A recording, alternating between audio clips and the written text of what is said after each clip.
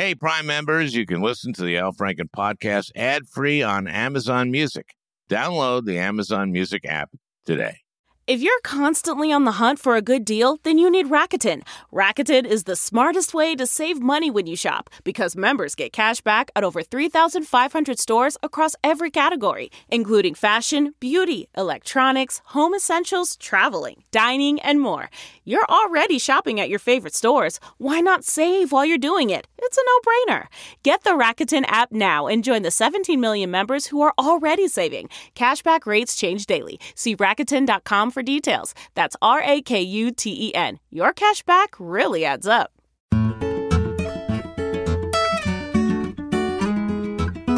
Hey, everybody. Welcome to the Al Franken podcast. I'm Al Franken. And today we're going to talk on a light subject, nuclear weapons. And our guest is Joe Cirincione, who happens to be the president of the Plowshares Fund. Now, I worked with the Plowshares Fund for a long time, when I was in the Senate, certainly. They're a group that is trying to get us to spend less money, for example, on nuclear weapons, and to have reasonable disarmament talks with other nuclear powers. And they get their name from a quote in the book of Isaiah, which I read every night. Okay, here it is. And he shall judge among the nations, and shall rebuke many people. And they shall beat their swords into plowshares, and their spears into pruning hooks. Nation shall not lift sword upon nation, neither shall they learn war any more. So they had to choose between we're going to be the Plowshares Fund or the Pruning Hooks Fund, and I think they chose wisely, and they have been great leaders on this extremely important task. So we're going to discuss that with Joe. We may get into, I'm not sure, Representatives Omar and Tlaib not going to Israel. These are the only two Muslim women who are members of Congress. Ilhan Omar is actually my member of Congress. I think you know the story. President Trump urged Netanyahu not to let them come in, and it got very complicated. Finally, they were going to let Tlaib in, Congresswoman Tlaib, to visit her 90-year-old grandma, and she chose not to go to the West Bank, the occupied West Bank, to visit her 90-year-old grandma because she said the conditions that were put on her to not talk about BDS, the boycott, divest, and sanction movement, that she wouldn't go under those conditions. You got a 90-year-old grandma, you know? Go there and say, I think this is terrible. I can't talk about that stuff, and I will when I get home, but I want to see my 90-year-old grandma because although I will say she looked pretty tough, the 90-year-old grandma, and she put a curse on Trump, and the curse wasn't, it was okay. It was, may his hair start to thin and turn gray. And I don't think she realized that he's been dyeing the hair for quite a while, and that it has thinned out without the curse. So I think this is going to be a good one for a change. So enjoy.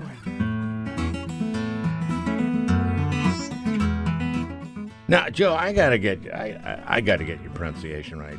Joe Cirincione. Almost Cirincione. There's a lot more. Not syllables. Even close. Not more syllables than you think, but you got the C right. Cirincione, like Cirincione. Cirincione. Joe Cirincione is my guest today here on the Al Franken podcast, and Joe is head of Plowshares. And is it Plowshares from the world, America? It's just Plowshares. Just Plowshares Fund, yeah. We get the name from the Bible. They shall beat their swords into plowshares and their spears into pruning hooks. But now it's sort of in the missiles. We focus on nuclear since I've been president. But I mean, the Plowshares are being shaped into missiles. That's right. So we don't want to beat the missiles, but we do want to stop building more of them. That's exactly right. What are the chances of that? In my lifetime, not very good. Really? Yeah. You But have to understand, listeners, that Joe is 97 years old, which gives us all a little bit of hope. It's in the balance. We're at a tipping point now. The reduction process has stopped. All the nuclear-armed countries are building more. There's a new nuclear arms race. So this is to be determined. Depends what we do. Let me ask you. So this missile that blew up, it looks like it blew up in Russia, right? What they wanted there was a nuclear-powered missile. Yes. Okay, explain that. It's in other words, it's not jet fuel or whatever. It's a nuclear engine within the missile. So even if you don't care anything about nuclear arms control or nuclear weapons, this is And I really interesting. This is just real. So this is a cruise missile. So you basically have two kinds of missiles. Mostly we talk about ballistic missiles. They go power, they go up in the atmosphere, they glide, then they come down, pulled by gravity. Okay, I know that. Oh, well, most people don't. How a missile works. It goes up and it comes down. And what that means is it's got a predicted people course. People listen to the Al Franken podcast, I'd say 40% know that, at least. I will take that bet. But okay, let's go on. So that's a ballistic missile. That means it's predictable. It has a predictable path. So if you detect it, you can plot it, and maybe you can put something up there that will intercept it, maybe. And if there's how many missiles do they have? Long-range ballistic missiles? Yeah, long-range. Several hundred. They have hundreds of these. Okay, so we'd have to subs hit all, and land-based. Yeah. Almost all 100. Oh, it's impossible. Lose one city. Is this a missile command? You know, it's like you can lose a couple cities and it's okay, but it's hard. So I say it's impossible to do that. Right. But the Russians or anyone, we better not rely on it. And that's what Star Wars was going to be. That was Reagan's thing, which was we were going to just have these anti-ballistic missiles and intercept them all. And we were going to protect America from missiles the way a roof protects a family from rain. That's what Ronald Reagan said. Impossible. Well, that's what he did. You know, I always like to say that a wise man once said, "Trust but verify," and that man was quoting Ronald Reagan. Well, he did. Reagan really believed you could do this. He was sold a bill of goods. And a lot of Americans actually think we have it, like we have a defense, that if somebody shoots a missile at us, that we can shoot it down. And that's because a lot of our generals tell us that, and a lot of our political leaders tell us that. Nonsense. No, won't happen. Chance of doing it are minuscule. But suppose you do think that the other side has a missile defense system that can shoot yours down. Then what you want is a system that can't be shot down, and that's the cruise missile, because it goes under the defenses. It doesn't have a predicted trajectory. It can go. How far can a cruise missile go? So now we're getting. That's why the nuclear engine. Exactly, because most cruise missiles, most cruise missiles. I read the paper. You know, they carry jet fuel, and so they run out. So they run out of jet fuel. 1,000 kilometers or so, not very long range, but at most, more like a couple of hundred, most of them. But what you can do, what if you had a fuel that didn't run out? What if you could put a nuclear reactor on the back of your cruise missile, and that nuclear reactor would propel the missile forward? And here's how it does it. The heat of the reactor is immense. It's intense, as hot as the sun. And so it heats up the air and sends it out the back of the missile and propels it forward.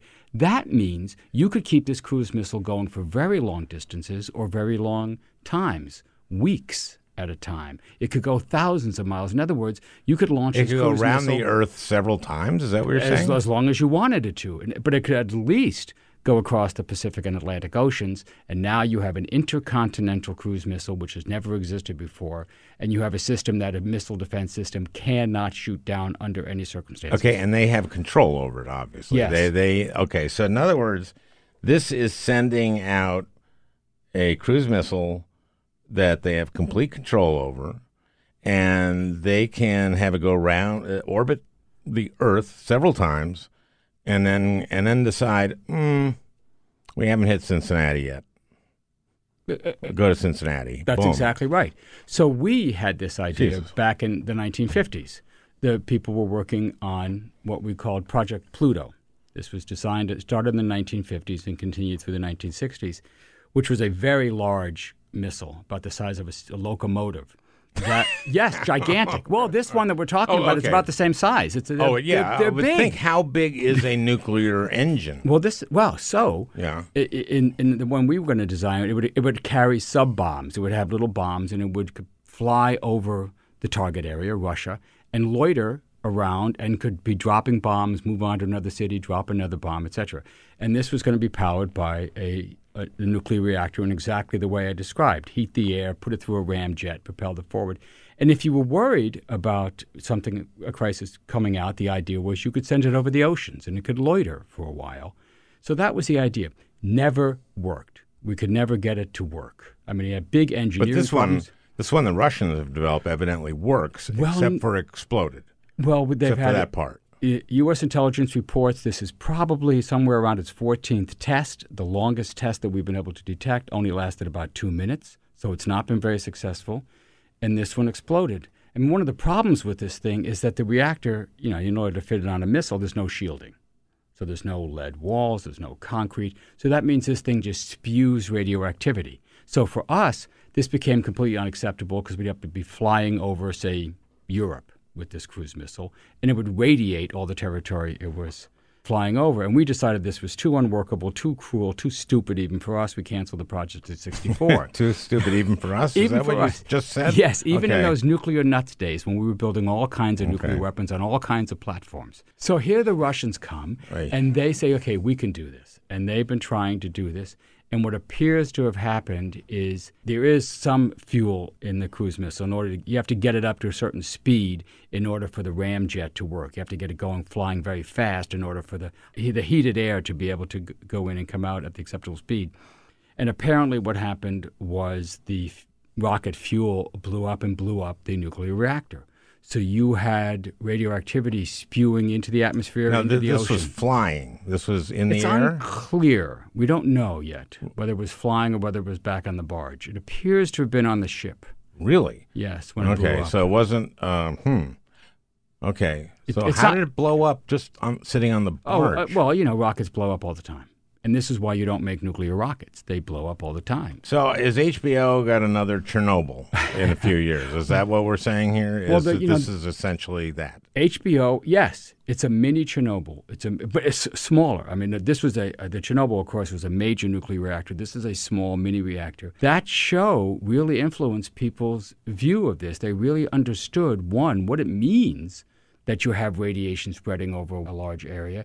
And they understood the Russian reaction, which was just like it's depicted in Chernobyl. They didn't tell you anything. They denied anything was going on. They put out false story after false story. We still don't know the whole truth. And how many have died, or have they said died? 7 died that we know of, and 5 of those were Rosatom scientists and engineers, the people who work for the Russian nuclear agency. That's one of the reasons we know this was actually a nuclear accident. One of the clues that makes us think it was this Russian missile called, the NATO designation is Skyfall. Which is the Bond movie. The Bond movie, Skyfall. About a Russian missile that fails. No, it wasn't. Okay, so now let's talk about this in terms of the nuclear arms race. Oh, yeah. Because what I think I'm seeing here is that the United States and Russia, starting, I guess, with Russia here, have given up on arms control. Yes. I have the feeling that Putin wants the Russian people to think we're back.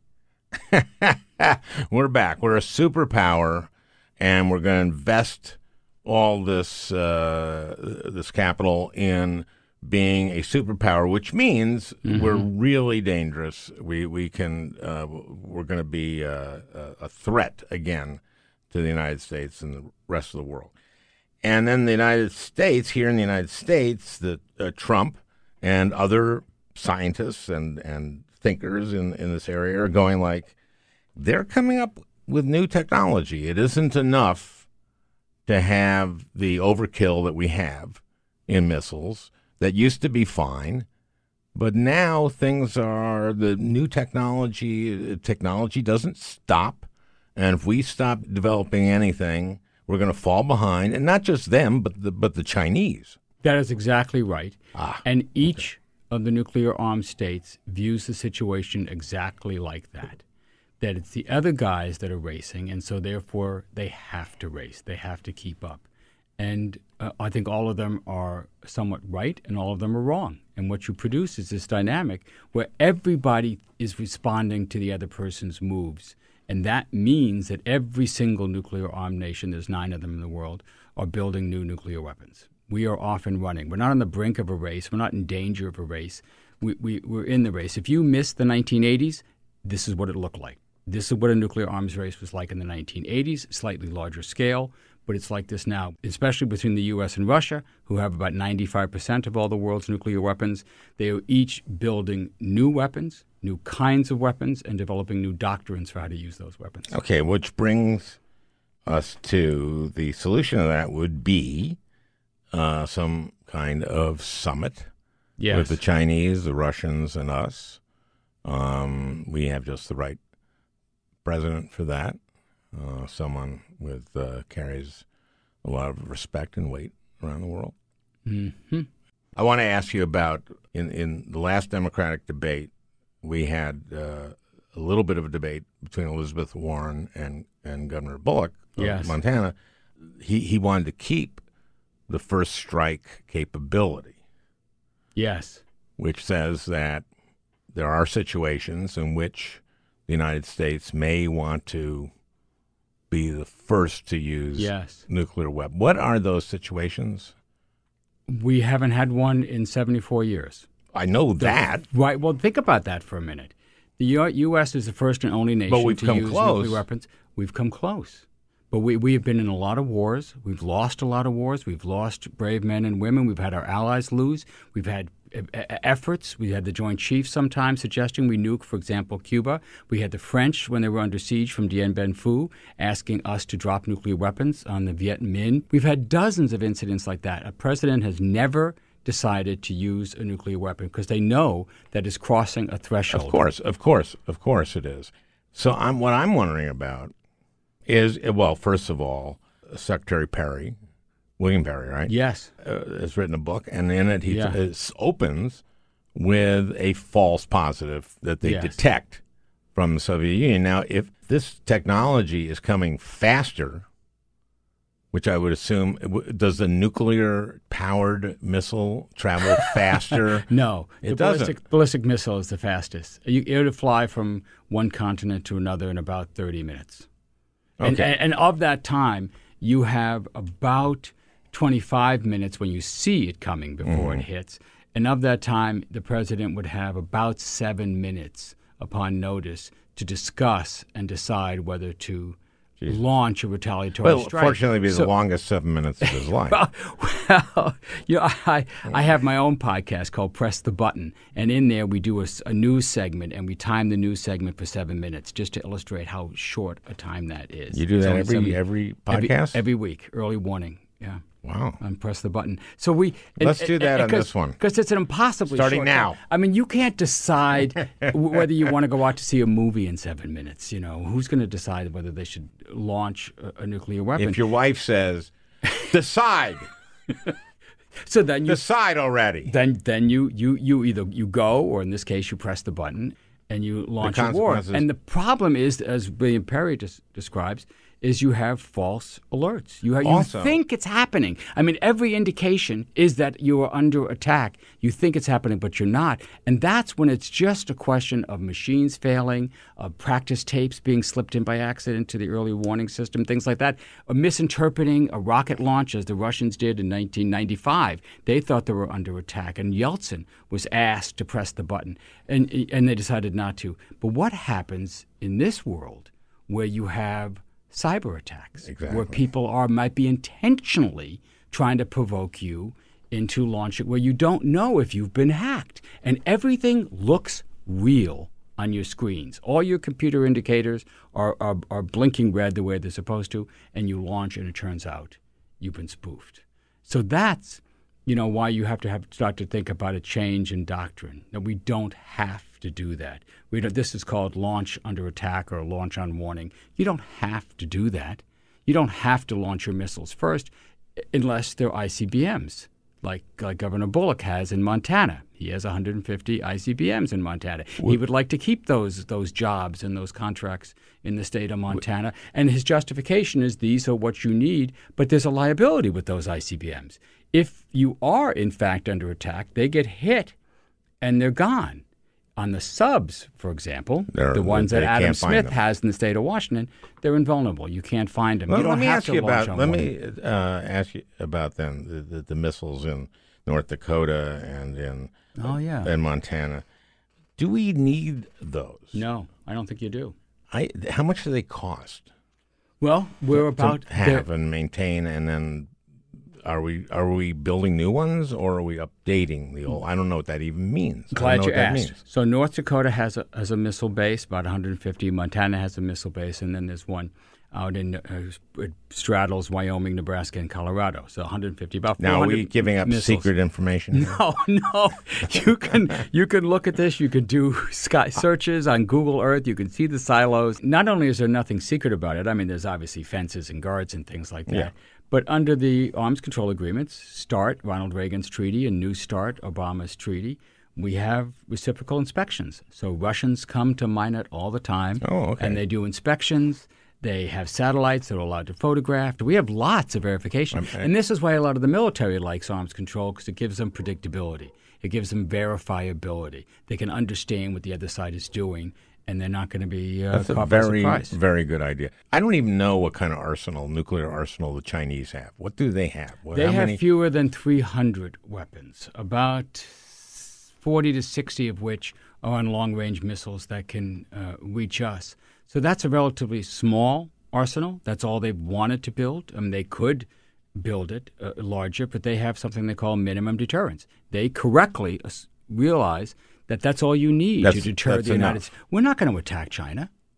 I mean, one city lost in an attack on China. If they launched one nuclear weapon against it, would be unacceptable. 10 would be a remember catastrophe. in Failsafe, the movie Failsafe? Exactly. Henry Fonda, he has to let the Soviets bomb New York City because we screwed up and bomb Moscow, right? And his wife is shopping that day. That's exactly right. That's exactly and right. I can just, can you imagine Trump having to decide, am I going to bomb the city Melania is shopping at? Well, more importantly, his Trump Tower is in.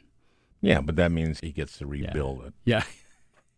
Radioactive wasteland. Yes. So when you bring it down to that level of one city, this is dark stuff. By the way. Well, yeah, we're talking about the end of human civilization. We're talking about nuclear war. It is dark. So the Chinese have about 300.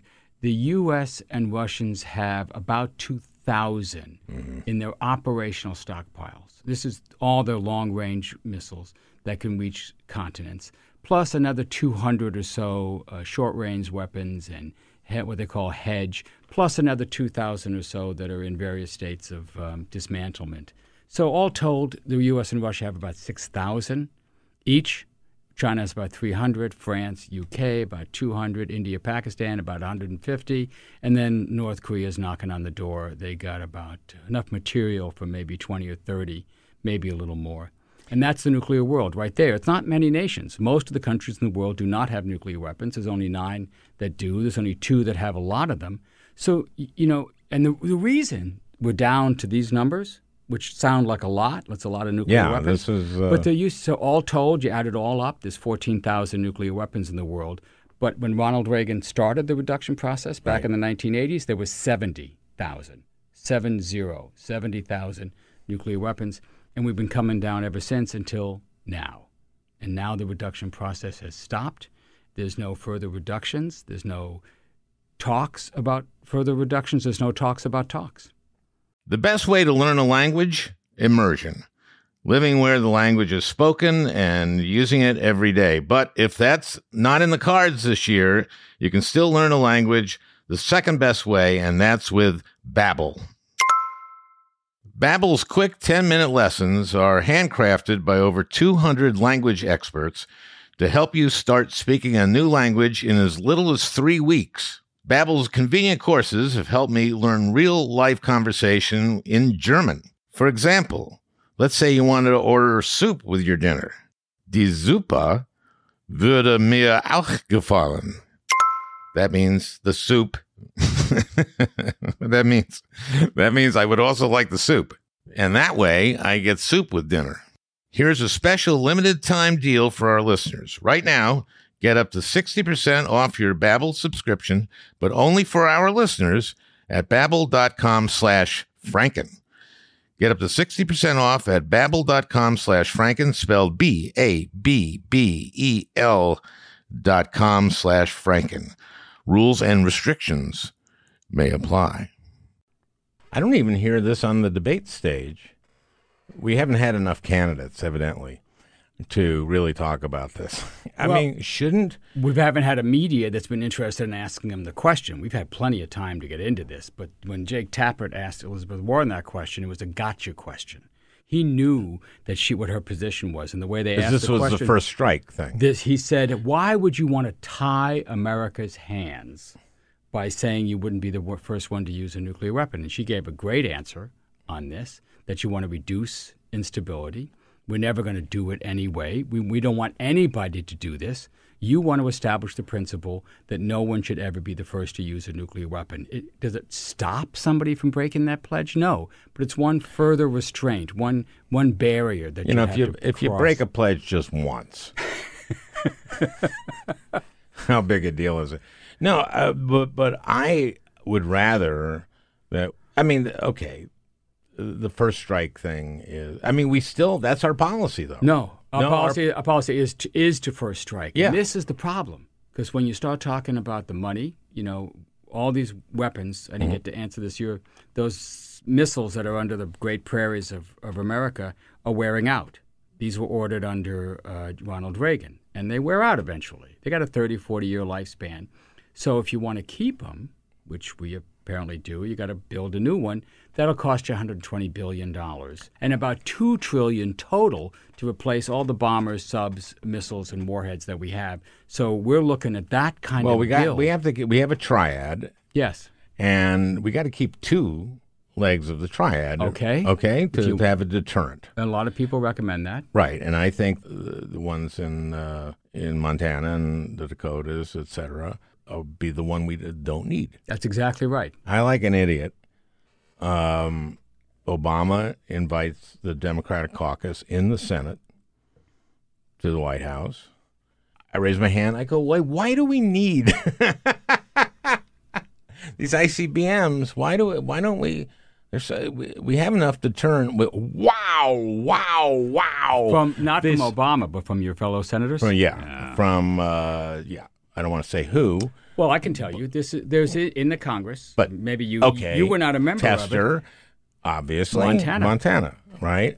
So it's the senators from North Dakota. They called it the ICBM caucus. People they think this is, I'm making this up. I did not, see, I should have known it's that. It's an ICBM caucus, and it's all about jobs. Also, so it's 12 other 12 jobs states. Because the labs are elsewhere, too.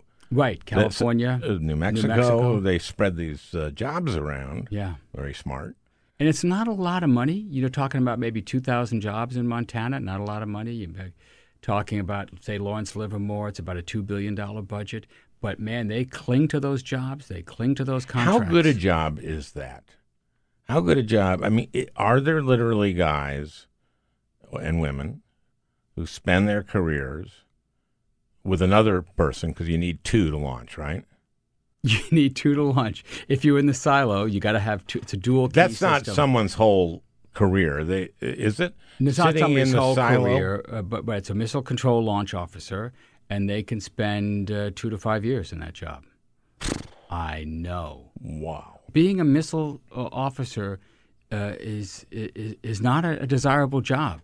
I mean, it's for a lot of people, it's not their first choice. That's where they are. That's where they're stuck. Sure, but I mean, what does you don't know what the job entails. Like you're not sitting someplace waiting for the call. You're going around. You're dusting. It's a small polishing. The missile control chamber it's a small area. But do you it's have a little to larger be than there? the studio, Do but you have not, to be in the chamber? you're on shift. Sure, you're on shift. 12-hour shift. You'll be there. Yeah, you go down, and that's where you are. And then you spend the rest of the time on base. Then you go back for another shift. That's your job. 12 hours. Yeah. Yeah. It's And pretty you're- boring. Okay, but they're two people. Two people.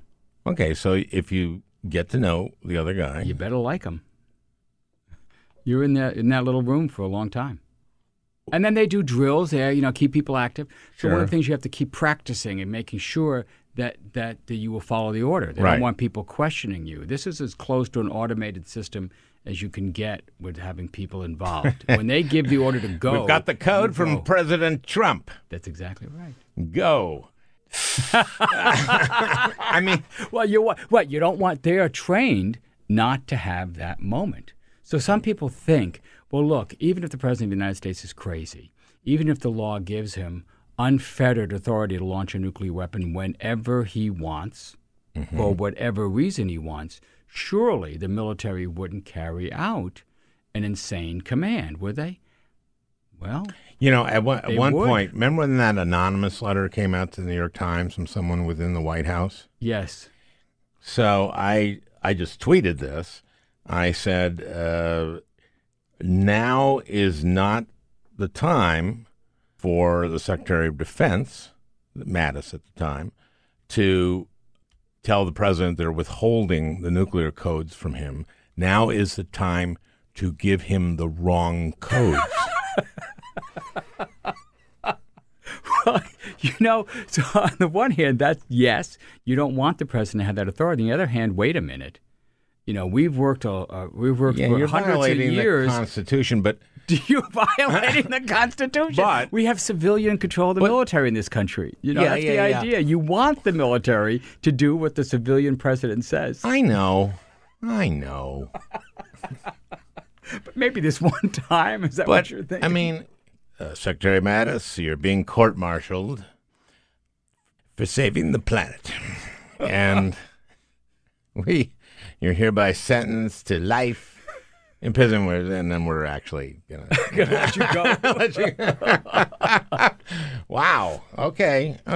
But you remember there was a great movie, one of the great movies of the 50s Dr. and 60s. Strangelove? That was a great movie too, but I was Failsafe. thinking of 7 Days in May. Oh, yeah. 7 Days in May. This is Kirk Burt Douglas Lancaster. and Burt Lancaster. Yeah. Burt Lancaster is the head of the Joint Chiefs of Staff, and he leads a coup against the President of the United States. You know why?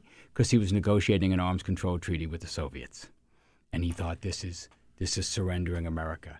And the whole issue was about who runs this. Who do you trust? Kirk Douglas, fortunately, is his chief of staff, and he sides with the president, and he helps thwart the coup. But this is the whole issue. You do not want the military to have control of the nuclear weapons and have Right. ultimate authority on whether they can be used or not. So we're On stuck. principle. On principle. Okay, let's get away from these horrible scenarios. I just think that it would be good for one of the presidential candidates to say, do you realize how many resources, how much money goes into these things? If we could negotiate so we all didn't have to spend this, we could be doing some great stuff with that. And we could be educating therapists for the guys who've been in the missile silos, and we could, and for everybody else who's lived through the Trump administration, we could address climate change, for example. I mean, wouldn't it be a much smarter use of those resources? And all China and the Soviet Union and France and Great Britain and India and Pakistan and Israel, which I guess has it. Oh, yeah, I forgot to mention Israel. Yes. Yeah. All of them, except for us, are signatories to the Paris Accords. Oh, yes. And just think about, you go, guys, let's just talk about not spending our nut on booze and Coke.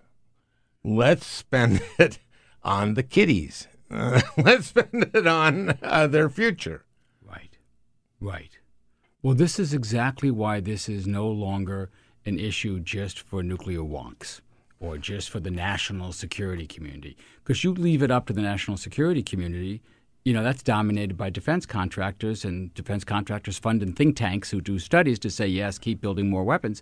You're going to keep spending this money. Right. Right? So we got $2 trillion.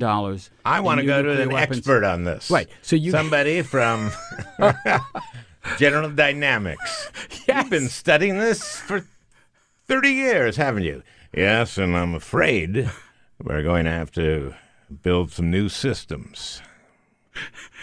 That is exactly what they say. That's exactly the way they talk. Did I do a good impression? Well, you got the baritone voice, the seriousness, It's going to cost a lot of money. But it's the only thing we can do. It's the only thing we can do for the survival of our democracy and our nation. Yes, and we owe it to the men and women in uniform. Let's throw that in there. We owe it to the men and women in uniform. There we are. There we are. And that's in this. And this works. And this works. Oh, no, he wouldn't say that. No. Okay. I mean, this line of thinking, this works. Okay, but so if you leave it to the national security community and the contractors and the lobbyists who swarm all over Capitol Hill, you were on the receiving end of a lot of that, you're going to keep getting. I'd say, get out of here, you. I know what you're up to. Get out of my office. You're going to keep getting 738. Oh, you'll max out? Huh. Come back. I see. Okay, but I may vote against you.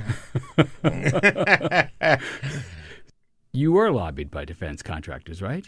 They did not come to me. Minnesota, I think they knew. Not a lot of contracts in Minnesota? There are contracts in every state, and you know that. They give contracts. There's a reason for that. Yes. They do that. They create jobs in every damn state. Every congressional district. Yeah. Because one thing I learned, and we were going to talk about Israel, and first, when I went to Israel as a senator, the first time I'd been there before, but when I went there before, I met with the Knesset, met with members of the Knesset, and I realized that every member of the Knesset represents all of Israel. Mm-hmm. Now it's small, so that makes sense, but it's because they have this parliamentary system, and everybody each party gets as many members as a percentage basis of their vote in the general election. In the United States Senate, you represent a state. That's right. So what you're worried about are the jobs in Minnesota, or the jobs in North Dakota, or the jobs in New Mexico or Tennessee. I could name all 50 states, but I think you get the idea. So that's why these defense contractors put pieces of these projects in every state. Exactly. I used to work on the House Armed Services Committee in the 80s, and I remember when they had this breakthrough with the B-1 bomber, they placed a contract for the B-1 bomber in every single congressional district. 435 congressional. I don't know what the hell some of these people made, but there was 435 contracts. There is a screws. I don't know what. There is a screw which has a special head that you have to screw in. So you have the screwdrivers. That's in a different district. Yeah, that's exactly right. Yeah. So you can't leave it up to them. There's no way that the people who want to have arms control or want to cut the nuclear budget can succeed if they just work among themselves. There's got to form alliances. And there's no way that people who want Medicare for all can afford that if you keep spending this kind of money on nuclear weapons in the military budget. You might not be able to afford Medicare, let alone. And if you want the Green New Deal, where do you think you're going to get that money? Well, that's the one. You got to have trade-offs. Theoretically. And this can also give you single payer is less expensive. If you look at Canada, if you look at every other developed nation, covers everybody. And there's reasons to believe that you don't have to pay more for health care. In fact, there's evidence that if you have universal care, that you can pay significantly less.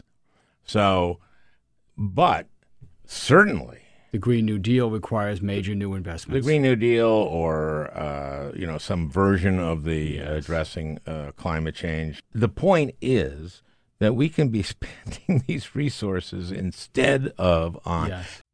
What if everyone at work were an expert communicator? What if every doc, message, and email they wrote was perfectly clear and concise? Inbox numbers would drop, customer satisfaction scores would rise, and everyone would be more productive. That's what happens when you give Grammarly to your entire team. Grammarly is a secure AI writing partner that understands your business and can transform it through better communication. Companies that use Grammarly save an average of 19 days per employee per year. That's because with Grammarly's AI, what used to take a few hours only takes a few clicks, like generating an instant first draft in your company voice or tailoring a message to your specific audience and goals. And Grammarly's personalized on-brand writing help is built in everywhere your team works, across 500,000 apps and websites. Plus, it's safe, secure, and already IT approved. Join 70,000 teams who trust Grammarly with their words and their data. Learn more at Grammarly.com. Grammarly. Easier said, done. How about, okay, let's go to this. The Space Force. We're the Space Force. That's another thing. Every branch of the service has an incredible theme.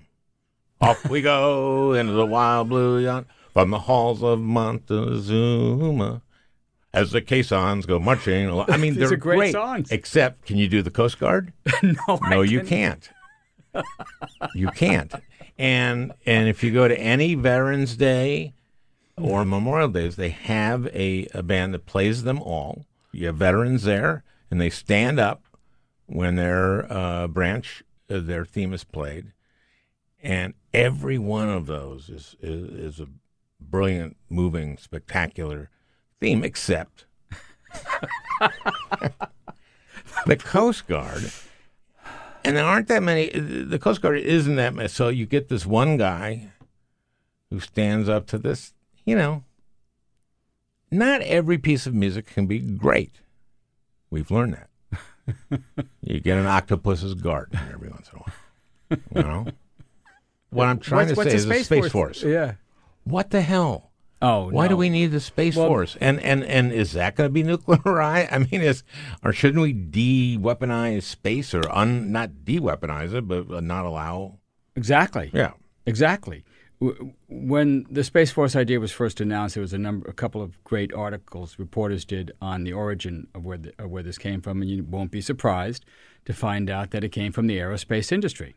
This is an idea that has been promoted by defense contractors to set aside a portion of the budget for satellites and missiles and launch vehicles, and to guarantee that they would continue to get a big chunk of the dollars. Well, we have and to have. And it appealed to Donald Trump, who, for whatever reason, and he embraced this fringe idea. The Air Force doesn't like it. The Joint Chiefs don't like it. They don't think we need this.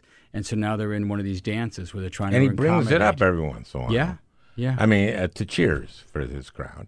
But it seems like demilitarizing space would be an excellent idea. Now, the Chinese are working on anti-satellite weapons, right? Yes. And that's friggin' scary, because then you can blind us, right? Yes. Yep. And even the testing of them is dangerous. You put hundreds, thousands of fragments into low Earth orbit. You're going to knock out lots of the satellites we depend on for for going to the ATM, for example. But how do those work? My feeling, anti-satellite weapon work? Yeah.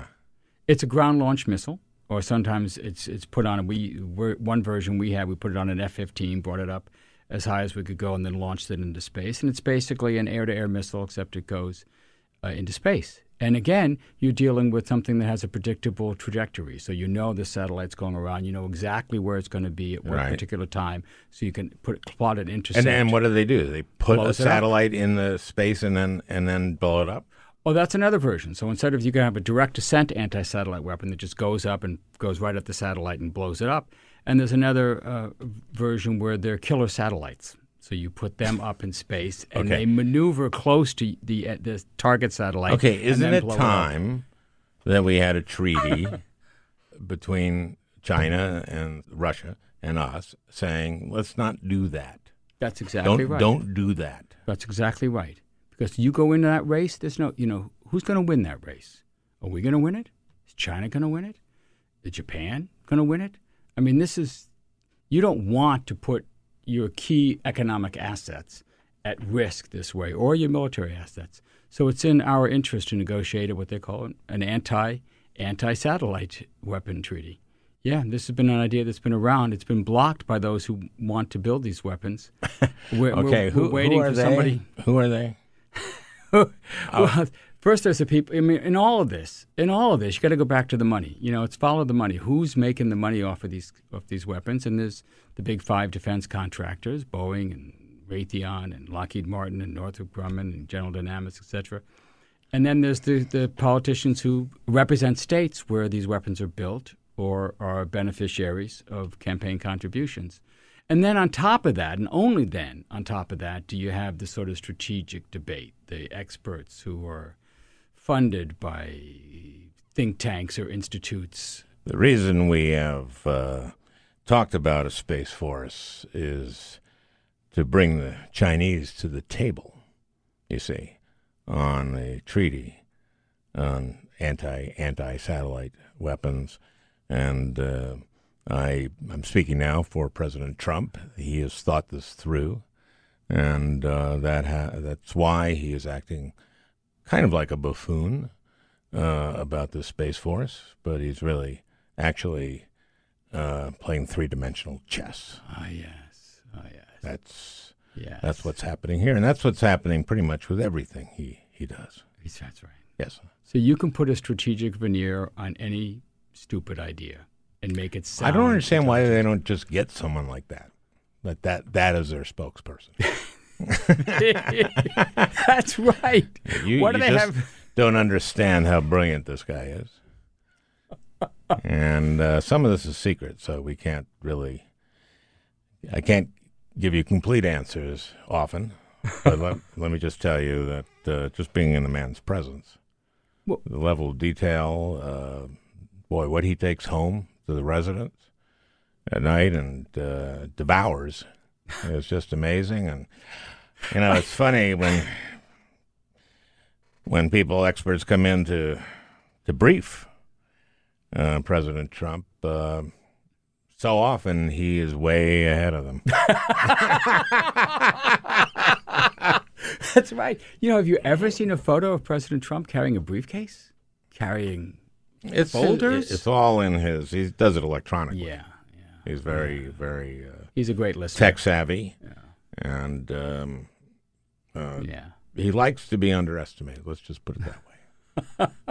And he is succeeding.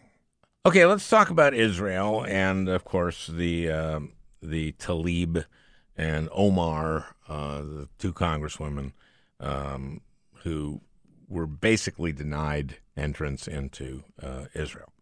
I do think we're at a turning point in America's relationship with Israel, and maybe Israel's relationship with us. And I speak about this from both a sort of political angle, somebody who's been in the national security field for 35 years in this town, but also a personal angle. I'm not Jewish, but my family is. My wife is Jewish. My kids are Jewish. My grandchildren are Jewish. Many of my friends are Jewish. And I'm seen Jewish. The change. You're Jewish. I'm Jewish. I don't like to say it. Don't like. See, so I've seen the change. I mean, I've seen the change in my lifetime. And my wife, my family was strong supporters of Israel. My wife was in young Judea. My in-laws made Aliyah. They emigrated to Israel. So that means they're citizens of Israel. But they made it and they stayed there. They stayed there. I see. My sister, I got a niece and nephew in the IDF. A goddaughter went in the IDF, was a sniper on the Gaza Strip. And I've seen this change from a period where Americans, not just Jewish Americans, but Americans, had strong support, visceral support for Israel. Bipartisan, complete bipartisan support. I mean, this was the brave new nation. This was the security for the Jewish people. This was the refuge for Jews from all over the world. These were the young, beautiful people building a new society. And it wasn't just about security. It was about new ideas, about new values. The kibbutz movement, make the deserts bloom. Yeah, is that how you think of Israel now? No. Of course not. You think of Netanyahu, you think of Sharon, you think of walls and barbed wire and armed forces and keeping 1 million people in the largest open-air prison in the world, Gaza Strip. Yeah. And you think of the settlers And you think of all this, and what that means is that Jewish American sentiment has waned. We no longer identify with Israel. My kids don't care about Israel. They both did birthright trips. They both went over there. They enjoyed Birthright the trip. trips are trips that American Jews get. They're paid for, right? Free. Yeah, free trip to Israel, and they, It's an immersive experience. Most people come back liking it, but they don't identify. Israel is not one of their priorities. It's not politically. They don't vote on Israel. They don't contribute. On the to other Israel. hand, though, there is this BDS movement, which is active on campuses, which I think is dangerous. But if that's one baby wing. Netanyahu is someone who it's really hard to look at this guy and go like, yeah, I really want to get behind Israel, and building these settlements to make it impossible to have a two-state solution. I don't understand it. And what the Republicans have done, what McConnell did, what Trump is doing now, is not in Israel's long-term interest. Absolutely not. And this is the political element of this now, because Bibi has changed this. When he was first elected, my family thought he was an aberration. He was a buffoon, a thug, a clown. And in fact, he only had a short first term, but then he came back. And he's now the longest sitting prime minister in Israel history, and he has fundamentally transformed Israel, in part because Israel's population has changed since the collapse of the Soviet Union. A lot of different immigration has happened in Israel, a much more conservative base that supports his kind of what I would consider racist policies and policies that support a permanent occupation, even annexation of the West Bank. And then it's not just how bad those policies were, because many politicians have supported that. It's the way he translated that into the U.S.-Israel relation. He made it a partisan relationship. He had and McConnell went right along with the Republican Party. With it. So he violated the cardinal rule. You work with Republicans and Democrats. No, he's working with the Republicans. He's clearly made an alliance with the Republican president of the United States, and the Republican president has made an alliance with him. And it's an alliance between two autocratic leaders, not between two peoples, not between two nations. It's not in Israel's national security interest to have this, to break this bond. And you see it transforming in front of our eyes. And the decision to deny admission to Israel, to the West Bank, for two members of Congress, happen to be the first two Muslim women elected, I think is that tipping point is where it starts to really demonstrably goes the other way, and you start breaking the bond between the Israeli people and the U.S. Congress. All of this breaks my heart. It breaks my heart that Netanyahu is doing it. It breaks my heart that the settlers are making it impossible, I think, to put together a two-state solution. It breaks my heart that we have missiles coming from Gaza. I was born in 1951 in the shadow of the Holocaust. I understand why Israel's there. Right. I don't think most people understand what percentage of the Jewish population of the world were eliminated during the Holocaust. It was like more than a third. Yeah. And this was an attempt to eliminate Jews from the planet. And if you look at the history, this was the ancient homeland of the Jews. And for a long friggin' time. Mm-hmm. Okay, Abraham is 4,000 years ago. Mm-hmm. So this was a long time, but Jews got kicked out of Israel. We lost some battles there, and have been going throughout the world. And everywhere they went, they would be successful until a certain point, and then kicked out, if not killed. Yes. And so finally, after the Holocaust, we were blamed.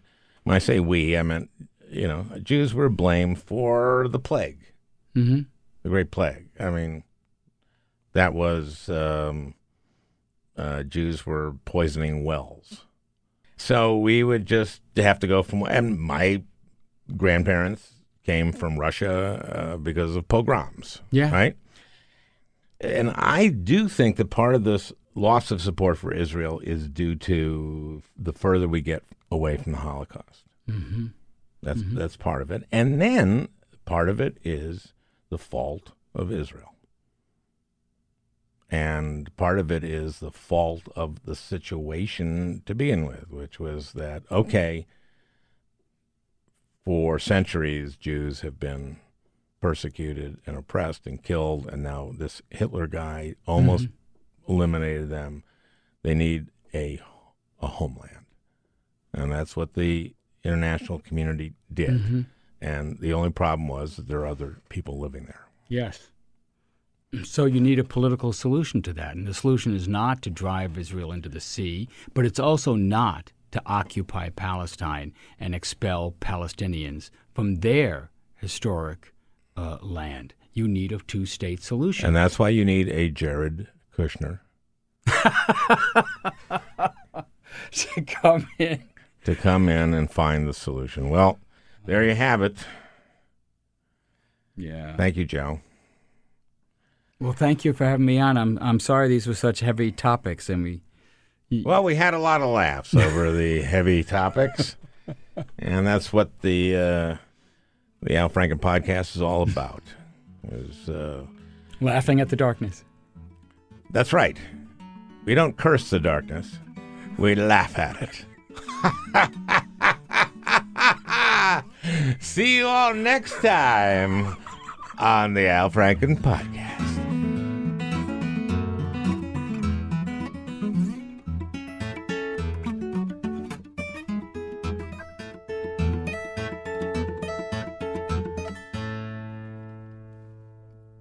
Hey, Prime members, you can listen to the Al Franken podcast ad-free on Amazon Music.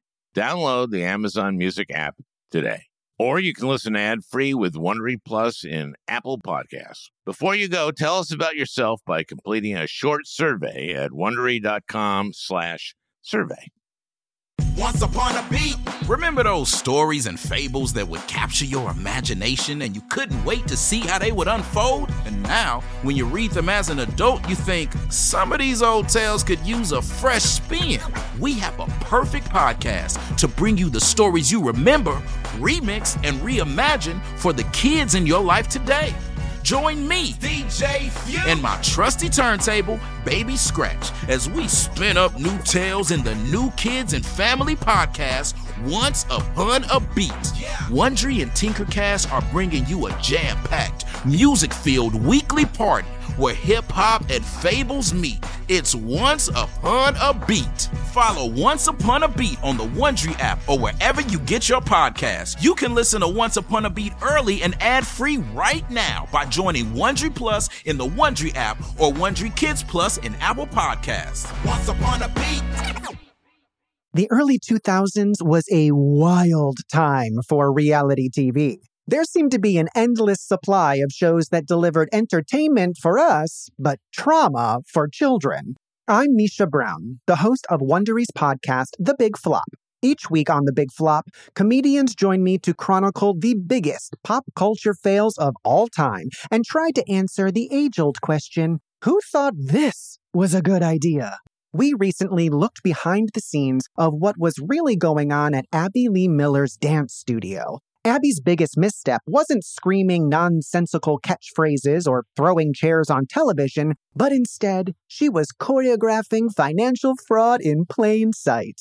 Join me to break down all the wild details of Abby Lee Miller's story.